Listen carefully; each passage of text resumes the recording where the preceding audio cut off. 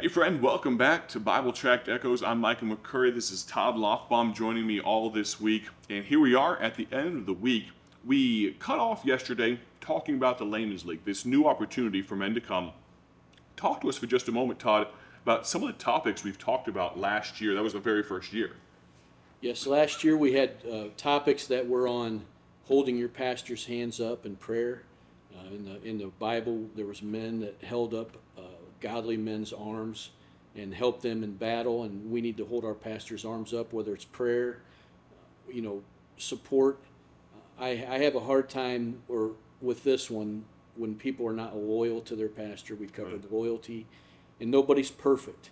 And for somebody to say, well, my pastor's not perfect, well, look in the mirror because it starts with us. And Amen. we talked about loyalty to your church. So many times we schedule a vacation, we don't look at the church calendar. We ought to look at the church calendar. You don't schedule vacation during missions week Right. or during revival.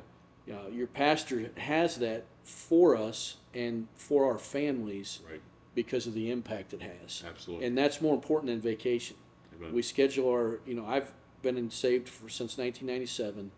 I always schedule my vacations or whatever around the church calendar. And I understand sometimes Right. the church calendar is pretty full, but Right. you can fit things in. And if there is a conflict, I go in and talk to my pastor before I make a final Right. decision. Right. Here's what I'd like to do. Will you be okay? Is this okay? Right.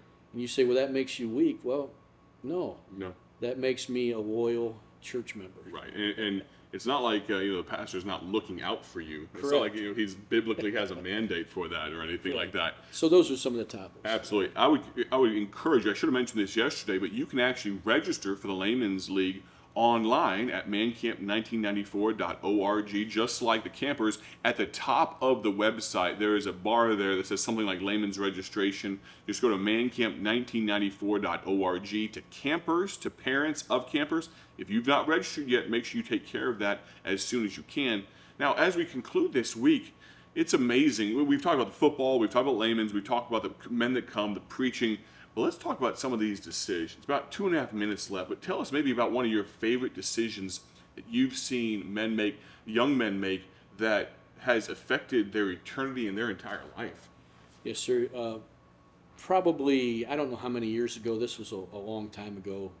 Brother Bragg, Ed Bragg, his twin sister Edie, and her husband Ron are missionaries in Costa Rica. And Edie called Brother Bragg and said, "My boys are struggling. I'm not even sure they're saved." Now these are mission field boys, and he said, "We got to get them to football camp." And by the way, Brother Bragg, out of his own pocket, and the church helped fly those boys in, and so they could be at football camp. Which tells you how important we consider football camp to be. Correct. That investment was worth it. Correct. And so I was in the service. Both of them came forward. They both got saved. The next day they came forward and they gave up some worldly things they were into. They made it public. Fast forward, one went back to Costa Rica to serve with his parents as a missionary. The other one is a youth pastor in Ohio. Wow. And has been faithful, all because someone had a burden to get them to football camp. Amen. One other thing that happened is there was a boy from Agape who was from St. Louis area. He got saved at football camp, said, "Is there anyone here that can go visit my parents?" So Brother Bragg went to his parents' house, Kevin and Vicky Vest. They accepted Christ as Savior. Brother Vest was one of my best friends. He passed away a few years ago. Great godly man. All because of football camp. Somebody had a burden to start it. And those are just, Well, that's like that's less like than pulling a percent. pulling a couple drops Yeah. out of the ocean, Yeah. because every year the stack of decision cards is about as big as Brother Booth can hold in his hand there. Correct. A massive stack.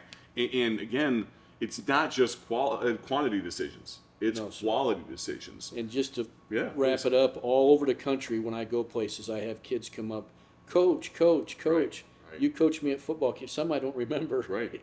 And then when Brother Saney passed away at his funeral, there was boys there that got saved and played for him that came to his funeral and gave testimonies. Praise the Lord. Well, hopefully you understand a little bit of our heart for football camp, even if you've never come.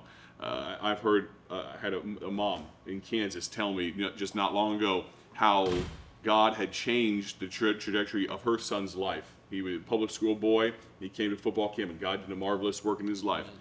And to think that this happens year after year after year, this is the 30th year of Man Camp. Would you consider sending your young men? Go to mancamp1994.org. Todd, thank you so much for joining us today. you. Make sure you join us next week in the huddle. God bless.